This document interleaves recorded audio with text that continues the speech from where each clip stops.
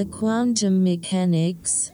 Yes, we're the Quantum Mechanics. We're the paranormal podcast for the believers, the doubters, and everyone in between. Ben, we mentioned on the podcast a couple of weeks ago, or I did briefly, the James Webb telescope. Oh yeah. And I've become a bit obsessed with it. And weirdly, astronomy has gone all clickbaity on YouTube. I don't know if you've noticed this. Oh, yeah, I have. I saw something briefly that looked like a jellyfish or something that it had taken a photograph Yeah, of. so these videos generally have got a really intriguing blurry picture and then the line saying the telescope has discovered something that will change everything. Or ones that say it spotted this structure deep in space. Could it be alien? Oh, yeah. And spoiler alert, and to save you having to watch them, they're not alien. Yeah, of course they're not. But I mean, there is some. Interestingly, there's some stuff I was watching about Pluto, which is really interesting, and some doubts that the telescope is casting on the Big Bang theory. Not necessarily that the whole thing is rubbish, but that elements of it may need to be changed from the discoveries, which is all great. But from a layman's point of view, I did something the other night which was just amazing. I watched some of the live feed of Jupiter. Have you seen any of these live feeds? Wow, I didn't know you could do that. It was. I just stumbled across it because I'd been drawn in by a lot of this clickbait. And it's a NASA live feed. I mean, I guess as live as you can get. You know, the light's got to travel and it's got to get to us. But as live as you can get, it was like a whole view of the planet, and then they'd zoom in on certain bits. I think it sounded a bit like, Jeff in engineering has got a JD800 Roland synthesizer and was just playing along with a bit of kind of poor man's Brian Eno underneath it all. But I started watching it and I thought, oh, actually, you know what? I'll put on some Brian Eno, turn the sound down, and just watch Jupiter for a while. And, for me, that's just amazing. Seeing it live is probably, I know from a scientific point of view, it may not be the most exciting, but really, I don't know, there's something really moving and incredible about it. And this is on YouTube, yeah? Yeah. Right. So, and then I went to, but it also made me think, Ben, I went to have a look if there was a schedule of this stuff and when it is. And I did find a schedule, but it's a bit sciencey and I couldn't quite work out what's going on. But I think that maybe over the next few weeks, they're going to be doing a similar thing with Saturn. And the resolution is amazing and what you can see is amazing. And it made me think about the episode we did about the ring makers of Saturn. Oh, yes. So presumably we will now get to see those giant spacecraft that are making the rings. Yeah, right? I mean, the summary of that episode is really worth checking it out because it's from this book of an ex-NASA guy who claimed that in NASA photos he found spaceships that they were hundreds of miles long, right? And they were huge, absolutely huge.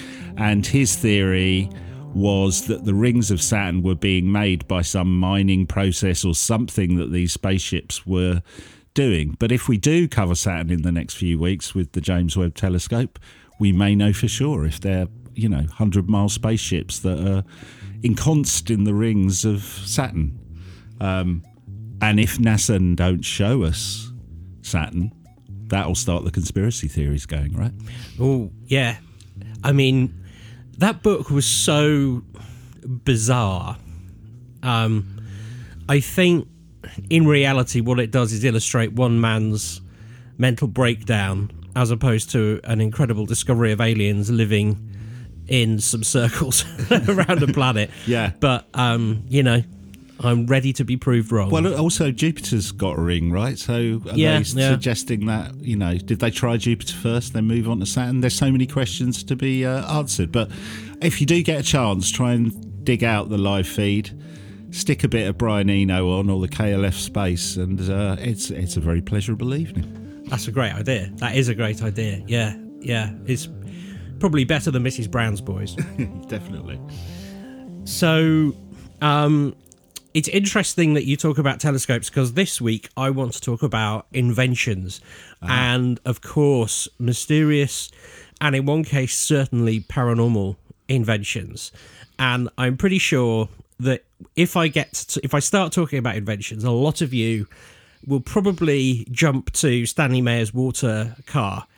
And that isn't where we're going, but just as a refresh, because it is worth going past there on the journey. Do you remember this guy? I do, yeah. I'm quite obsessed with this story. And there's some...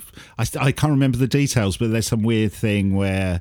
Doesn't he die in a strange way after going to a diner, and that kind of added to the conspiracies about it? Yeah. So it's basically what he did was sort of, in one case, he even claimed that he had invented a perpetual motion machine, and further that his water fuel cell car would be something that could be retro engineered into existing cars.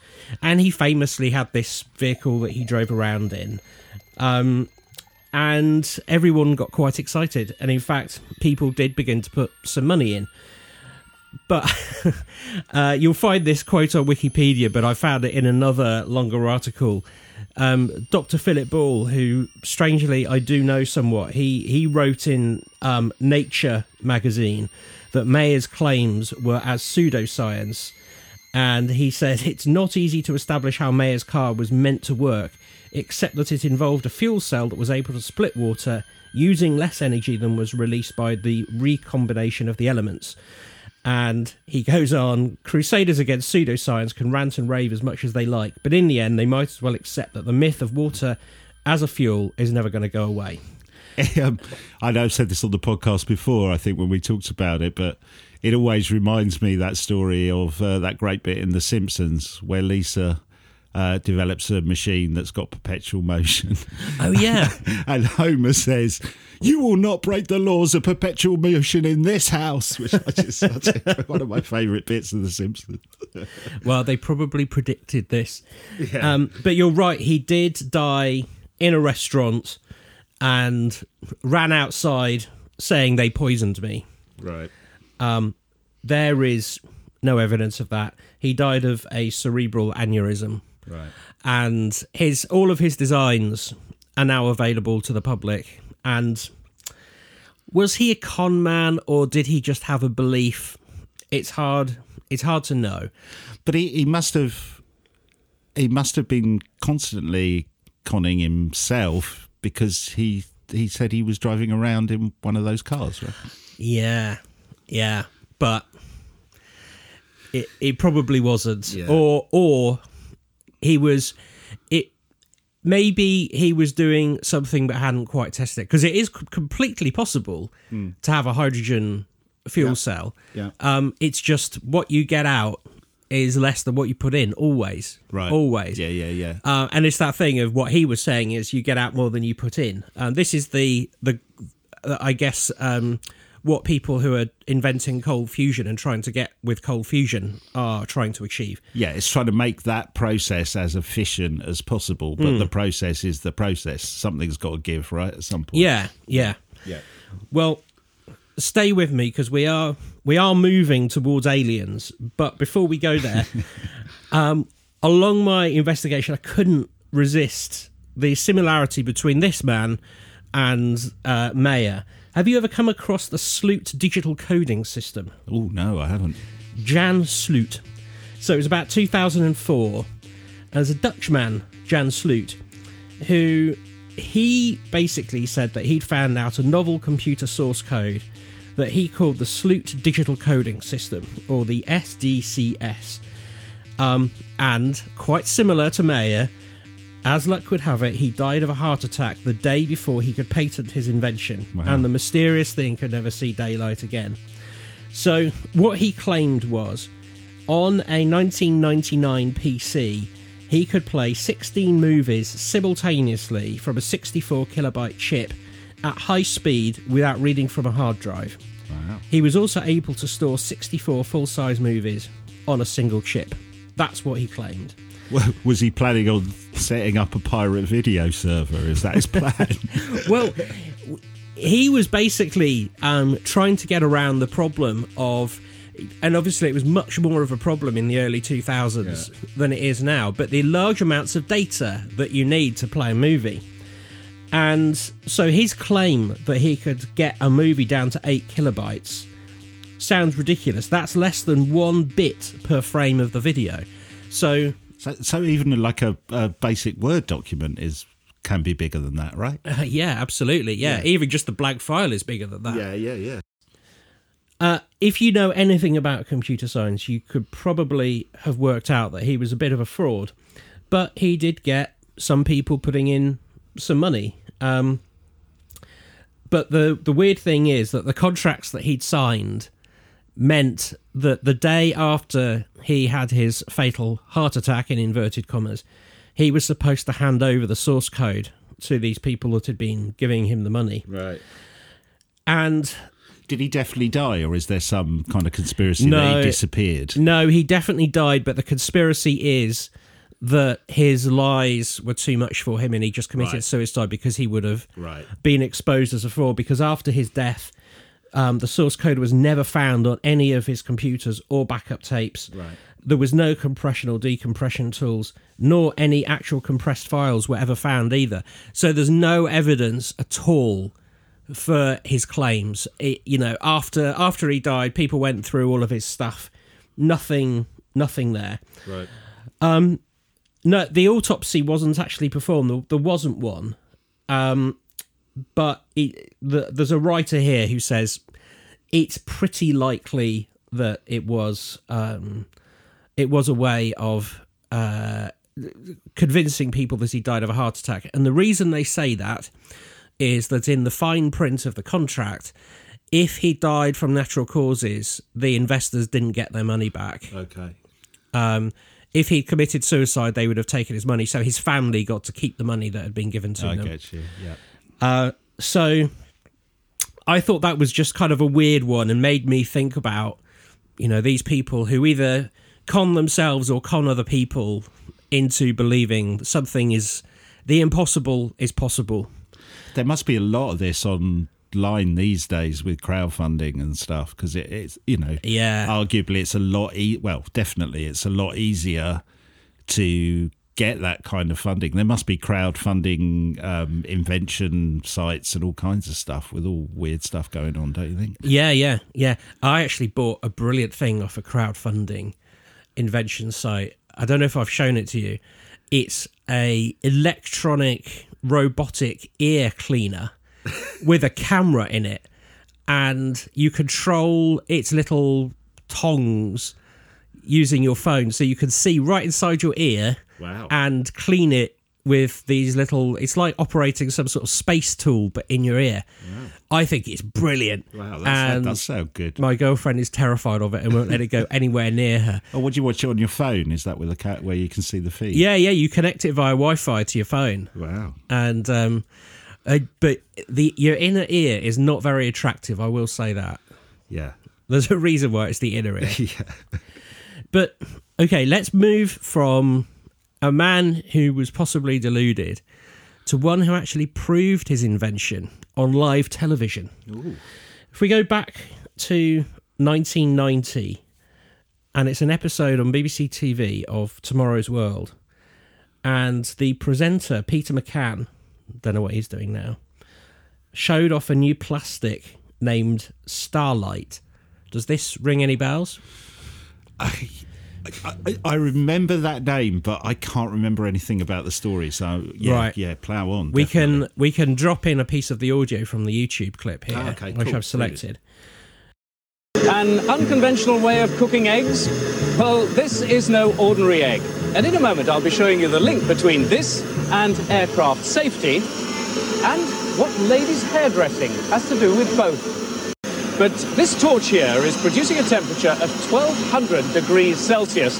Now try cooking an ordinary egg like that, and in a very few seconds, the results would be quite an explosion.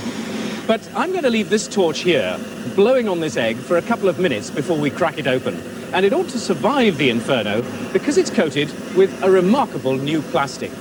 What it's made of is a closely guarded secret. All the inventor will say is that 20 years' experience as a ladies' hairdresser led him to the discovery. Well, now several aircraft manufacturers want to test the material for fireproofing. And NASA has even asked for some samples to see if it might be suitable for the space shuttle. So, how is it doing? Well, it hasn't broken up at all, and you can see on the front here it's glowing red hot. But just watch this. If I turn the flame off and remember that it was producing 1200 degrees Celsius, and I take that charred bit and I put it flat in the palm of my hand, it only just feels warm. And if I then crack it open, what's more, the egg hasn't even begun to start cooking. They get a pair of eggs and put blowtorches on them. One egg shatters in seconds. The other one glows red hot whilst the flame hits it for minutes on end. When it comes off the stand, the eggshell is no more than warm to the touch, and it hasn't cracked, and it hasn't even begun to cook. It's still a raw egg. And it was coated with what Maurice Ward, the inventor, describes as a kind of plastic. And it was called Starlight. Did he name it Starlight? It's He a great did. name, isn't it? It's light, like the American Lite, all one word. He is an eccentric hairdresser from Hartlepool. Yeah. Sounds like a Morrissey lyric. It does. It really does. The egg itself was proved to be nothing special. It was provided by the producers of the show. There's no trickery here. Right. It was Morris himself who daubed the Starlight on the shell and passed it to the production team, and it was live on television. So the only conclusion is that whatever he had provided was real, because, you know, he didn't change the egg, and they really did, as you will see in the clip, put a blowtorch on it. Well, there's two things about that. I mean, I guess a immense skeptic would say, you know, maybe there was some sleight of hand, or he'd managed to perform a magic trick. But then again, what could he have coated the egg in that would have given it that effect anyway? Do you know what I mean? I don't know enough about materials, but it sounds, if he's going on Tomorrow's World to say, I've created this thing you paint on an egg that can do this, and I'm assuming they kind of did break open the egg and stuff at the end. Live on telly, yeah. So yeah, either something already existed that did what he wanted to do, which seems unlikely they would have got him on Tomorrow's World, or wow. No, it doesn't, and I'm going to come on to that. Okay. But what his plan was, that it could be used in planes, electronics, wooden doors, plastic wiring. Basically, he thought that this could be the way of stopping fires in all sorts of different scenarios. JML would be selling Starlight oven gloves. Yeah. I mean, obviously, there is, the last time we came across a great fire retardant material, it turned out to be lethal, obviously, not so asbestos. good. Yeah. But this, he says, he made from normal household materials in his garage, basically. Wow. And said it was completely harmless, and it needed to be tested. He made it in his garage until it burnt down. That was the irony. Yeah. So he invited people to test it, including NASA and apparently the British Army. And did they take him up on that invite? Well, we'll come on to that. Okay. But before I do, you said, how possible is this? And I began to think, well, maybe what he did was come across, maybe there's a trick you could do using normal materials where if the heat is so intense in a particular scenario, it looks like magic, but it would never work, say, on the underbelly of the space shuttle for reasons. Got you. But I came across, there's a university, UC Merkhead, and for 20 years, they have been bringing students together in a semester where they try and reinvent Starlight. Wow. And they get somewhat close. Like, all they're able to do is use normal household materials. They can't use any fancy polymers or anything, because that's what Ward said that he did. And the article I was reading, there's a reporter who goes to visit them, and the students have so far created 150 different recipes for Starlight, and they're about to put batch number 62 through the blowtorch test. Wow. And do they do exactly the same experiment with the egg? Well, what they first do, they haven't ever got that far. What they try to do first is see if it burns under a blowtorch. Right. And as this reporter watches, they put a blowtorch on it. It takes it to 4,000 degrees, and the material that they've built he describes it blackens, it puffs up and crusts over kind of like a marshmallow, but it doesn't penetrate through the material. So it is somewhat fireproof, but it is nowhere near what he said. to what he said. Underneath, they've got a thermocouple which reveals that the temperature is still 100 degrees at the bottom. So, and it wouldn't prevent an egg from being damaged. Yeah. But they take it as a serious challenge. I love the fact they do that, though. That's amazing. So that, and it's all based on Tomorrow's World, which was a great program in its day, right? It was, and this idea that other people must be interested. This is worth exploring. So some of the people who sort of are on his side is wrong, but are arguing that he did have something, say that he was just a terrible negotiator. There are kind of apocryphal stories of him saying to NASA, you can have a sample for $1 million, and then the next day he says, no, sorry, I meant $10 million. Right. And people just give up and go, I can't deal with this hairdresser. Right. No. But when you really dig, the story of Starlight still isn't over, because there is now 2 companies who are affiliated with Maurice Ward's family who claim they're carrying on the legacy. And there's another one that says it bought the recipe from the Wards. So there's an article in the Guardian. There's an article in the Telegraph which kind of explored this. And it's called Starlight, the nuclear blast-defying plastic that could change the world. But it relies quite heavily on Ward's original testimony on the issue. Right. So in the article, it claims that 3 tests were made by reliable government bodies, 2 in Britain and 1 in the United States. So according to Walsh, these are his words before he died, the defence establishment was watching. In July 1990, Ward was invited to the British Atomic Weapons Establishment at Foulness. So they're the people that look after our nuclear arsenal. Right.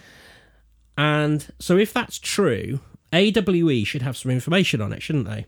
Definitely. So their website is quite user-friendly. But if you do a search for Starlight, it comes up empty. Right. And there's also a PDF of historical documents. You can go through all those. The supposed tests were in 1990. There's only a handful of files that cover that year, and none are related to Starlight. Right.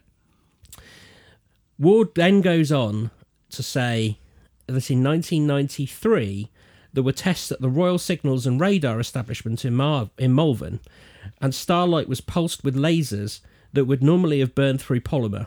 Instead, as was reported in a defence review, apparently, Starlight showed little damage to the surface, merely small pits with an approximate diameter of beam and little evidence of melting. Right. There's a big problem with this, though, because according to Wikipedia, PSRE no longer existed in 1993. So that couldn't have happened. And at that point, it became part of the Defence Research Agency. And the British National Archives have records of the RSRE. However, those only lead up to 1991. After that, there's no evidence, no information is accessible. So what does all this mean? This means that either he was lying or there were some tests and they've covered up. So I decided that I would submit a FOIA request to AWE. Love a freedom of information request on this podcast. Yeah. Now, they have 20 days to come back. Right. Unless they acknowledge and reset the clock. And that's what they've done to me. Wow, is that unusual or is that kind of standard? Are you implying there could be something interesting about that, or is that just normal procedure? No, I think it's normal procedure. Right. What I am saying is, I was hoping I'd have this for this podcast, but I'll have to bring it to you at a subsequent time. Something to look forward to. But at AWE, they do have quite a few.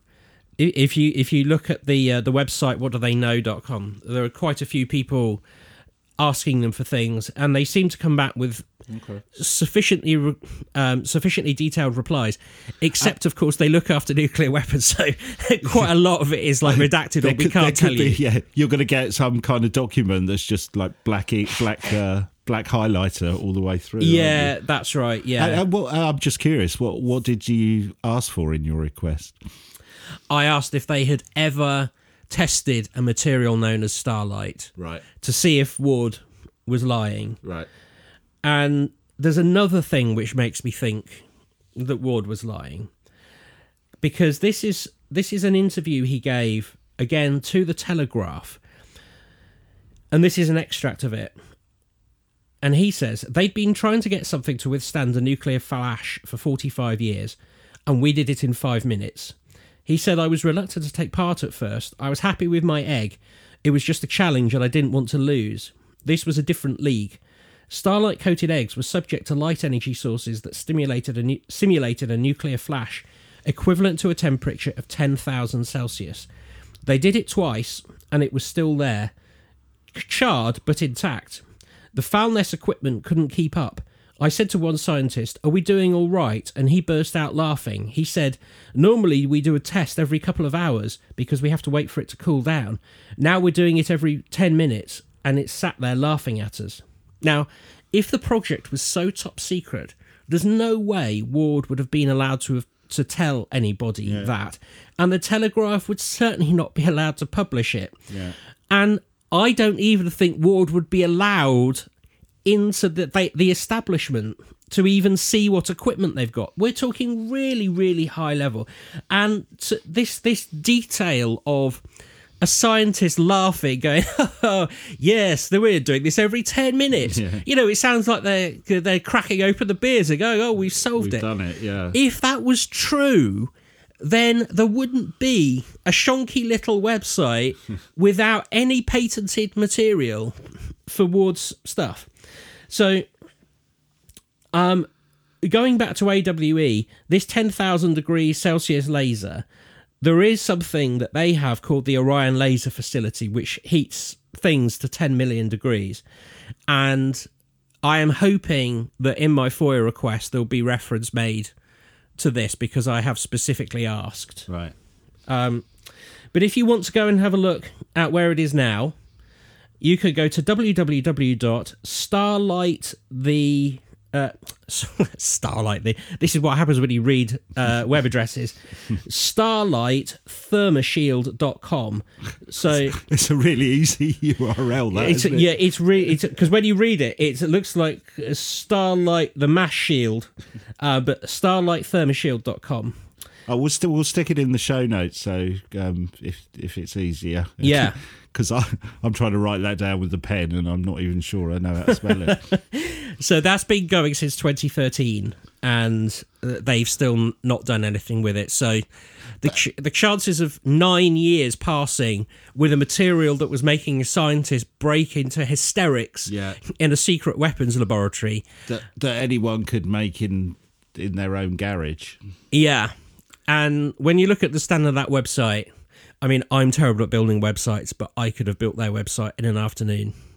I think that this is a very curious mix of delusion, a scientific effect that isn't necessarily well understood, and therefore it has yet to be explained how this egg on tomorrow's world worked. But it feels like there's a more simple explanation than a hairdresser in a garage managed to build something that billions of dollars of NASA money have been unable to replicate. But it does sound like he'd come up with quite an elaborate plan to fool the BBC and Tomorrow's World, though. Yeah, well, what happened on television really did happen. Yeah. But what was it? What it was, I suspect he had found a way, like I say, something that worked on eggs, but you couldn't paint it on your car or use it in an engine because of the peculiar way things work. You know how, it's possible to walk barefoot through hot coals and not be injured. There's an effect. It feels like there's something like that. Well, even eggs, isn't there? There's, because of the egg is a pretty well designed piece of kit in that sense. It can take a lot of weight if it's in the right position, can't it? It's only sharp objects, whatever, can crack it. But they are quite strong eggs. They are. I mean, whether they could. Yeah. Withstand a nuclear blast is another thing. The only thing after World War III that is left are chickens and... Is Nando's. You see, Nando's should have invested in Starlight. Yeah. But I do think that is particularly odd and eccentric and brilliant for all those different ways. Well, and also, like you said, his description of going to the facility and testing it and everything. That's so detailed, isn't it? It is, but when you lie, you tend to add detail. Yeah, that's true. I'm surprised he didn't say, the handsome scientist, the only one that was allowed to touch my invention, ran his hands through his glossy hair and told me this was the most incredible thing he'd ever seen. Yeah. But I'm going to come on to my favourite one because... Well, that one was pretty good. Well, this one really is paranormal. Oh, lovely. So, you know how much I love Bob Lazar. And who wouldn't love Bob Lazar? I want him to be honest and true, and I want his stories to be real so very much. Yeah. I don't know if they are. I haven't decided. One day I think they are, one day I think they're not. Yeah. Same. But his stories are so fabulous, and I've known about this story for a while, but I hadn't investigated it. And it's the idea that the transistor was created from backwards engineered alien artifacts. So what, like the simple transistor you'd get in a radio or whatever? Yeah. Wow. And I've been trying to find some information because I knew that this was out there in the scientific community, but it's very, very hard to find details about it. But I have found a transcript of a lecture given by Jack Schulman, who is president of the American Computer Company, at the Global Sciences Congress. And what I read blew my mind. Ooh. The title of his lecture is, "How could AT&T have created the transistor so quickly in 1947 without the input of alien technology?" So he's setting this up for us at the front. I'm already hooked. As I say, this is from 2004. See, clickbait goes back a long way. Oh my God, this is not clickbait. This is hidden within a PDF that is linked to within another PDF on a really random website of all kinds of lecture notes and stuff which have nothing to do with aliens. Right. It took me a full 12 hours to find this. Wow. Because I wasn't giving up. So I've already told you who he is, but in his words, he says, "I'm the head of American Computer Company. American Computer Company is part of the Technology International Group and Bell North America Group of companies." So this is not... It's not a fly-by-night. No, this is not a man operating out of his bedroom. I'm also one of the owners of the group of companies. I've been in the computer industry for 28 or 29 years. And he goes on to list his incredible career. He's been at IBM. He was researching algorithms at a company called Simplicity Patterns. He was building operating systems for Citibank in 1975. Wow. We get the idea. He knows what he's talking about. He's a guy. Yep. He says, "I grew up in central New Jersey, which is around where the AT&T and Bell Labs originated. And my friend's father was the head of Bell Labs. I ended up at a private school and ended up living at the household of the head of Bell Labs, going to that private school and going to college with his son as a roommate. And I kind of grew up around the various projects at Bell Laboratories in the late 1960s and early 1970s. I'd always held out that AT&T was this rather magnificent institution. After all, AT&T and Bell Laboratories ran our nuclear arsenal for 45 years or so it has a certain kudos. I mean, we've just been talking about AWE. This is the American version. The American equivalent, yeah. It always seemed to me that AT&T always had what it needed to make innovations in technology, and subsequently such technology would migrate to an IBM or a Sarnoff Research or to an RCA. So these are like commercial technology partners in the States. And he says, I could never really figure out in the course of my young life who were these magnificent, incredible scientists, other than I frequently met them, like a fellow by the name of William Shockley, and these names will come up, and he also references Bob Noyce and Jack Kirby. He says these names, if you've never worked at AT&T or in the electronics industry, are holy grail names. They are the Mount Rushmore of the technology industry. Jack Kilby is credited with the invention of the integrated circuit. He goes on to say, I was rather shocked when, about late 1995, a dear friend came to me. He was at one time one of the very well-known generals in the Pentagon, a member of the Joint Chiefs of Staff, and is now a consultant. I'd known him for a very long time, through the Morton family and Bell when working for IBM. He asked me to analyse some documents which he had in his possession, and he showed me some pictures. And I kind of turned up my nose. I said, I don't believe this. He suggested that they were pictures of an alien craft. I said to him, well, why do you come to me and ask me this? Because there are some documents that fell into my possession that I would like you to see, that go beyond these drawings, these pictures, these photographs, that describe some technology, and I would like you to analyse this technology and make a determination for me on the veracity of these documents. Help me authenticate them. I said, fine. I don't believe this is real. I'm sceptical. I don't believe in aliens. I don't believe in UFOs. I don't believe in any of that. And he said, okay, well, I still want you to take a look at them, Jack. And I agreed. Now again, if you've ever worked for AT&T, you know that the laboratories at Bell Laboratories are quite distinct, and the documentation from a laboratory is kept in an ongoing, growing tome called a lab shopkeeper's notebook. It turns out that even in the super-secret laboratories, the ones in parts of Western Electric or Bell Laboratories that manage the nuclear arsenal, these notebooks are still kept, and they grow, and they're ongoing, and they become almost like a living representation of what that laboratory does for a living. Well, such as it is, I was rather shocked at what I had to see in these boxes of materials, and I convinced them to let me look over them over the course of a 3.5-week period. They were kept at the consultant's house during that time period, and he actually kept a security guard with them at all times, because he was afraid that someone might come and steal them. Now, of course, I wasn't sure why he was afraid, because at the time I didn't realise the full magnitude of what I was looking at.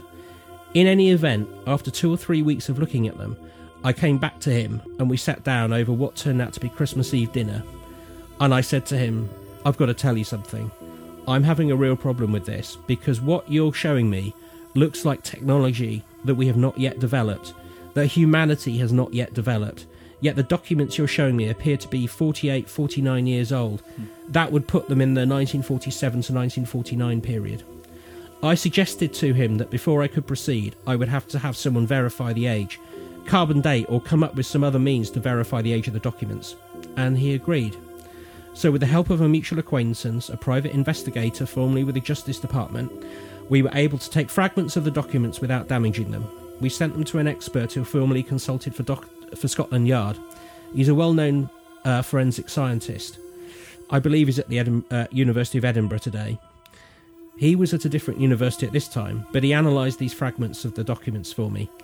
And he came back and told me that the ink, the paper, even the presentations were valid. And this was in fact a book or series of books from the 1947, 48, 49, 50 time period. Wow.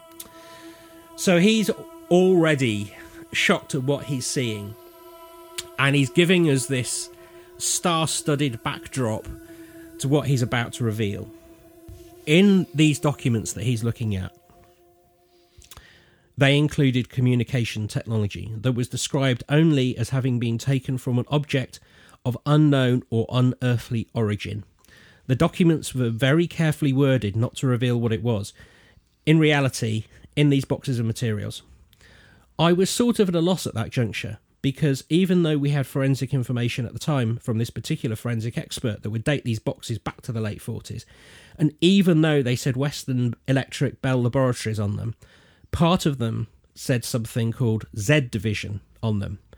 We knew of the Z Division. It was a segment of the United States Army, formed in 1947 and 1948. The implications were that this project was operating on the fringes of the nuclear bomb development project, then known as the Manhattan Project Group. And this is, as I'm reading this, the hairs on the back of my neck are standing up. Amazing. There's a lot to this. This is a very long lecture. I am pulling out the salient points. Although I was thinking, it was such a bad kind of way to describe the division. If you want to get somebody's attention, do you know what I mean? The Z Division. I know. It's Bell Labs, yeah, got that. AT&T, that's yeah. good. What part do you work in? Oh, the Z Division. Yeah, I'm in E Division. Nobody would give a shit, but you're in the Z Division. Oh, yeah, I work at Cool Labs. In the Shh Division. Oh. Wow, wow. Okay, keep going. I'm in. This is incredible. We decided one day at American Computer Company that we were going to be brave. I talked with my board and I talked with some of the people at the company, and they agreed, yeah, we can try this and see what happens. We decided that we were going to take the story that had been conveyed to me about this unusual shopkeeper's notebook with these unusual technology artifacts in them and put them on the internet. Now, that was probably the stupidest thing we ever did. On our website for American Computer Company, there's this picture of a Roswell alien lander sitting on a panel in the middle of a computer company website. So there's a picture of the craft? Yeah. Have you got it? No, because the website got taken down. Oh. I know. Oh. The reaction we got... Bloody Z Division! The reaction we got was not the one we had anticipated. 3 days after we placed the image onto our website, we received a very strange series of military faxes to our tech support fax machine, referring to a piece of hardware known as Sky Station. We were receiving live messages from Sky Station for a day or two, and we decided this wasn't right. We were going to call the Pentagon and tell them about it. So I picked up the phone, and first I called Fort Monmouth. Then I called down to Langley Air Force Base. They wanted to know, why are you calling Langley Air Force Base?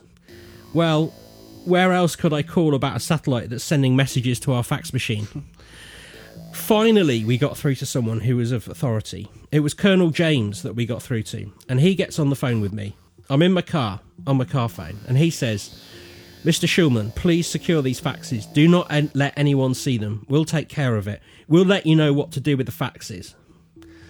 That next day, our offices were broken into. The front door was smashed. There was glass everywhere. My office was a wreck. Wow. We're not even supposed to see or even know about such a thing, but inadvertently, as a result, we became aware of the fact that there is an orbital defence space platform called Sky Station, which is nuclear hardened and equipped to carry nuclear weapons because it was described in these faxes.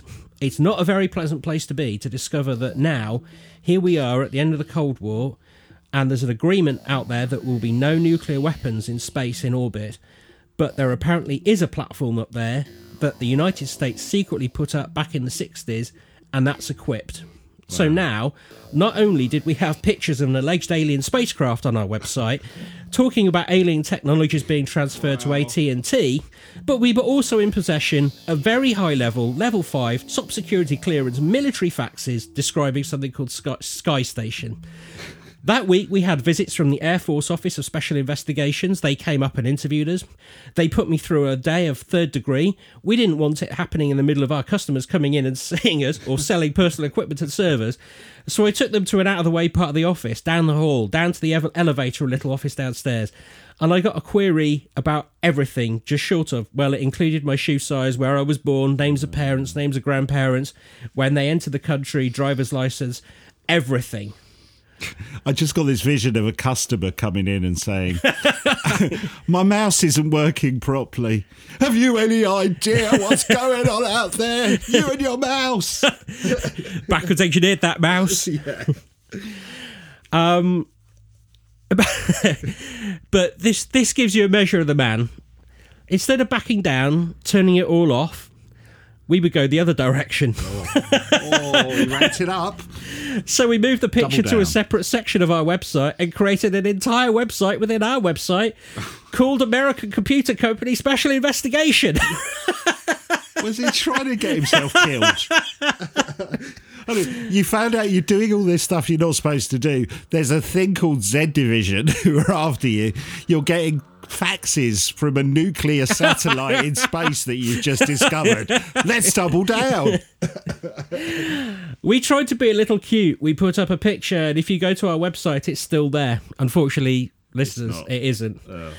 It used to be at accpc.com, and it was on the bottom. There was a nav bar on the bottom. But it's all gone. It's all gone. No, and nobody took kind of screenshots. Well, I guess you maybe don't. I've looked for screenshots somewhere. They must be there, but I couldn't find anywhere. Oh, please! If anybody's got any of this stuff, He goes on to describe that the amount of traffic it was getting. It was on one internet server, and he had to move it to 5 internet servers. Wow. But that's kind of where the story ends, because... Can I just stop you there? What was the time frame of that again? When was all that happening? So he puts that stuff up on the website in the 90s. Right. So it was still there in 2004, and then it went... But I'm not sure it went nefariously, because ACC got bought and is now part of another company, and so the ACC website doesn't even exist there. No. Right.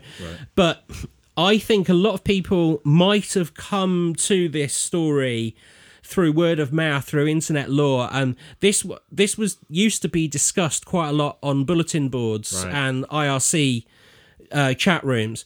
Now, I think probably all of that chatter is long gone because those platforms are deceased. Yeah. But I had no idea that it wasn't just backwards engineering alien craft. There was another set of things about this. And the quality of the people involved in that story. That's incredible. And the platform he is using to deliver this story. So, this is at a computer convention. This is not at Alien Con or anything like that. Right. And you can find him on LinkedIn. He's still very much alive and kicking. Does he still refer to this, or is he put it in the things of history? So he's never come out and gone, it was all a bit of a hoax or anything. Oh, no. He's every reference I have found to this. This is the most detailed account of the story I've come across. But you will find him talking about it in other places. Wow. But the sort of the way that I can simplify the story is the documents that he sees, which have a chain of command, which he verifies through these documents, show that AT&T was given material enough that they could create transistors in 47 when we weren't even looking at semiconductors really at that point. I was going to say, was it, that's always a good sign of something going on when this technology just appears, right? And a lot of people put it down to a wartime technology boom, post-war thing, or it could have been through an Operation Paperclip kind of thing where there was research going on in Nazi Germany, something like that. Yeah. But he has this evidence that no, it's not only is it from alien spacecraft, it's from Roswell. And I like the way he points out in there that they make great detail. They make great effort, rather, to avoid detail about what the object is. So they don't say it's from a disk. They just say it's from an unexplained object or an unearthly object. It's obviously... I mean, I don't know why they didn't just go, it's a spacecraft of extraterrestrial origin, but they don't. Right. And... So I'm assuming he's still got those photos and documents, has he? Or is there an implication that, you know, they were all stolen in that break-in? No. He doesn't actually say either way. I hope he's still got them. But if this is true, not only does it paint a different picture of technology development, but it also might explain why, for example, the Cold War did end. Because if there is this thing floating around in space with nuclear weapons on it, and you say to your enemies, well, you know, I hate to tell you this, but we could just drop one on you in a few seconds out of space. Well, it does make you think, because that's the whole thing with Ronald Reagan and Star Wars, wasn't it? It's pitched in history as this huge bluff that Reagan managed to pull off to help bring down the Cold War. Maybe it's a bluff within a bluff, that actually there was something there. Right, yeah, exactly. Wow. That's incredible. I know. I've never heard that story before. That's incredible. I remember in a previous not in a reincarnation, but when no, I you left, are going really paranormal, aren't you? when I left university, when I was in 1533 and I was living in Pompeii.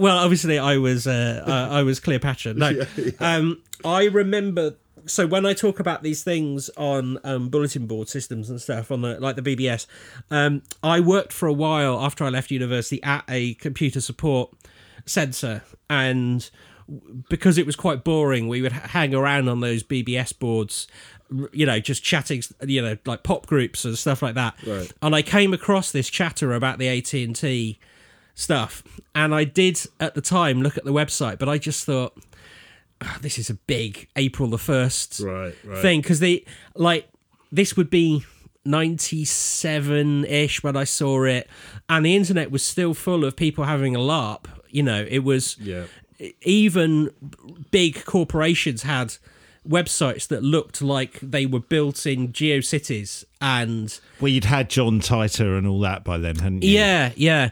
But you know, they would have, even big companies would have like web counters, you know, hit counters, and there'd be a guest book, and there would probably be a web ring link, and all of that stuff from the early things. And you arrive at a very serious website, and it starts talking about Roswell, and you're like, nah, well, they're just having some fun.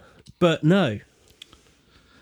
So I was going to say, is that the dates don't work for Roswell for the transistor, does it? I can't remember my dates. Yeah, it does. It does, right? Yeah.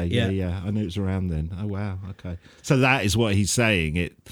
Or is it just implied that it's come from Roswell? Or are they saying no, it was Roswell? Does it confirm Roswell and all this other stuff as well? He describes it as the Roswell lander. Right, is what he says. Oh, okay. But wow. There's a lot in there. Like what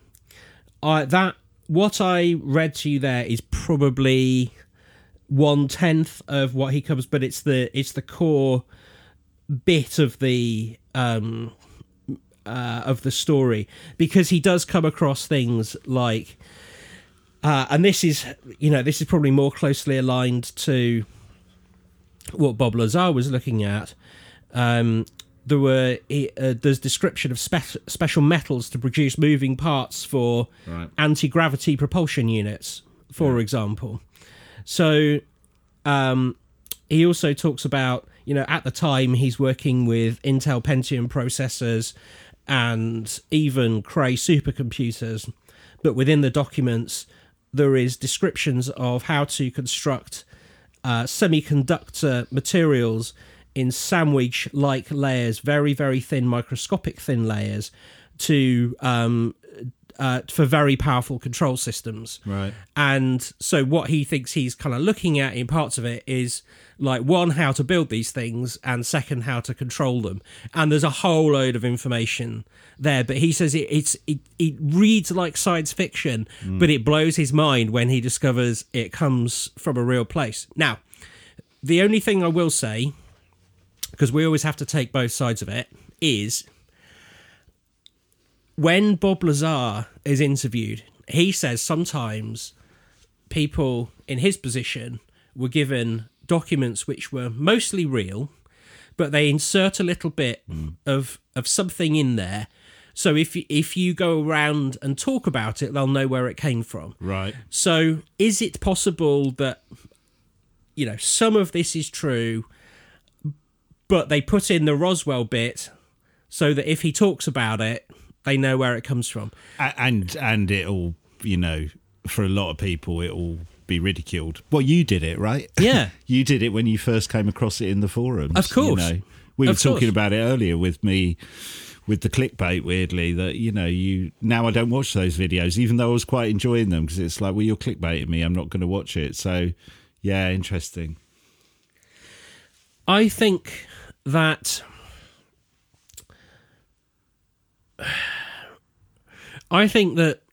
he's probably telling the truth, but he may have been conned on the way. Or inadvertently conned, even. Yes, inadvertently conned. Yeah, I think so. But I have heard that theory around with Bob Lazar as well, even to the stage where certain like scenes and things and equipment had almost been faked to kind of create this air of, an opaque environment for people to work in, because you want to keep certain aspects of it secret. It's a bit like, I've referred to it a couple of times. There was a great documentary on Area 51, not from a alien or paranormal point of view, but the development of, new technology, new bombers and stealth bombers and all that kind of stuff. And, just the stories and the people, like there was a guy who was one of the senior test pilots, but his wife thought he was a Hoover salesman. Do you know what I mean? You're going to that level of even fooling your own family, that it's an environment of truths, half-truths and complete lies that everybody's working in, right? Yeah, exactly. Which makes it very, that is the nature of this beast. It makes it very, very hard to understand, because is it even possible that something even stranger than aliens is causing this? In which case, you'd build up the alien story. Yeah. Because if it was, for example, time travelers or people from another dimension or beings from another dimension, you probably, you'd kind of go, oh, sorry, just tell them it's aliens. It's easier. Because otherwise, if they start going, oh, no, they're us, but from 1,000 years in the future, that's even more mind-blowing. And it's worse, because then people will go, well, can you tell us what's happening in the next 10 years? Like, it would blow people's minds even more than aliens. He got back to 3033 and they said, what do you mean you left the special paint in the hairdressers?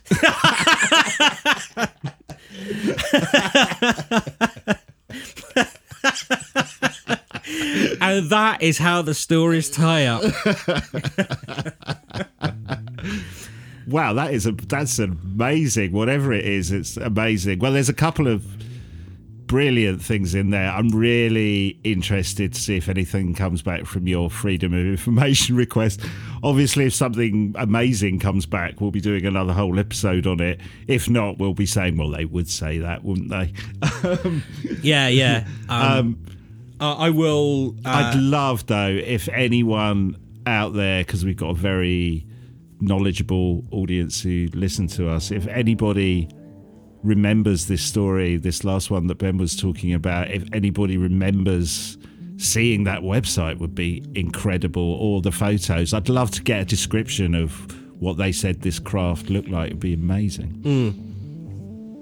Or a screenshot would just blow my mind. That would be great. Yeah. Wow.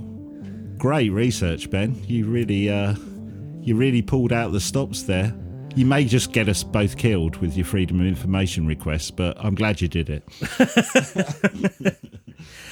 Well, my favourite thing was I didn't realise that the people that look after our atomic weapons are called ORE. Really? Well, AWE, yeah. Yeah. Oh, we need to work on these names. They're really just shooting themselves in the foot with, what they called? Section Z and all this kind of stuff. Yeah. I'm from ORE Division, Section Z. Yeah. It sounds like something out of Doctor Who, doesn't it?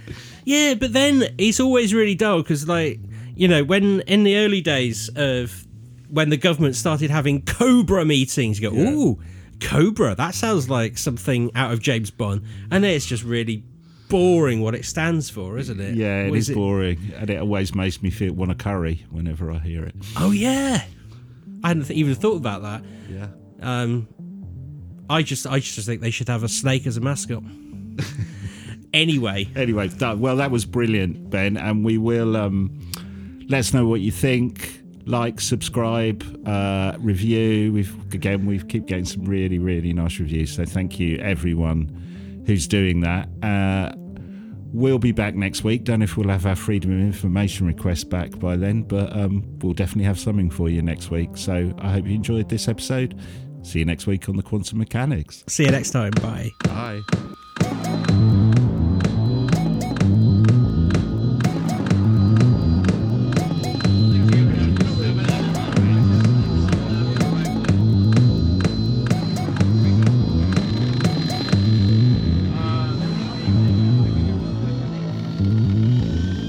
Are you the quantum mechanics?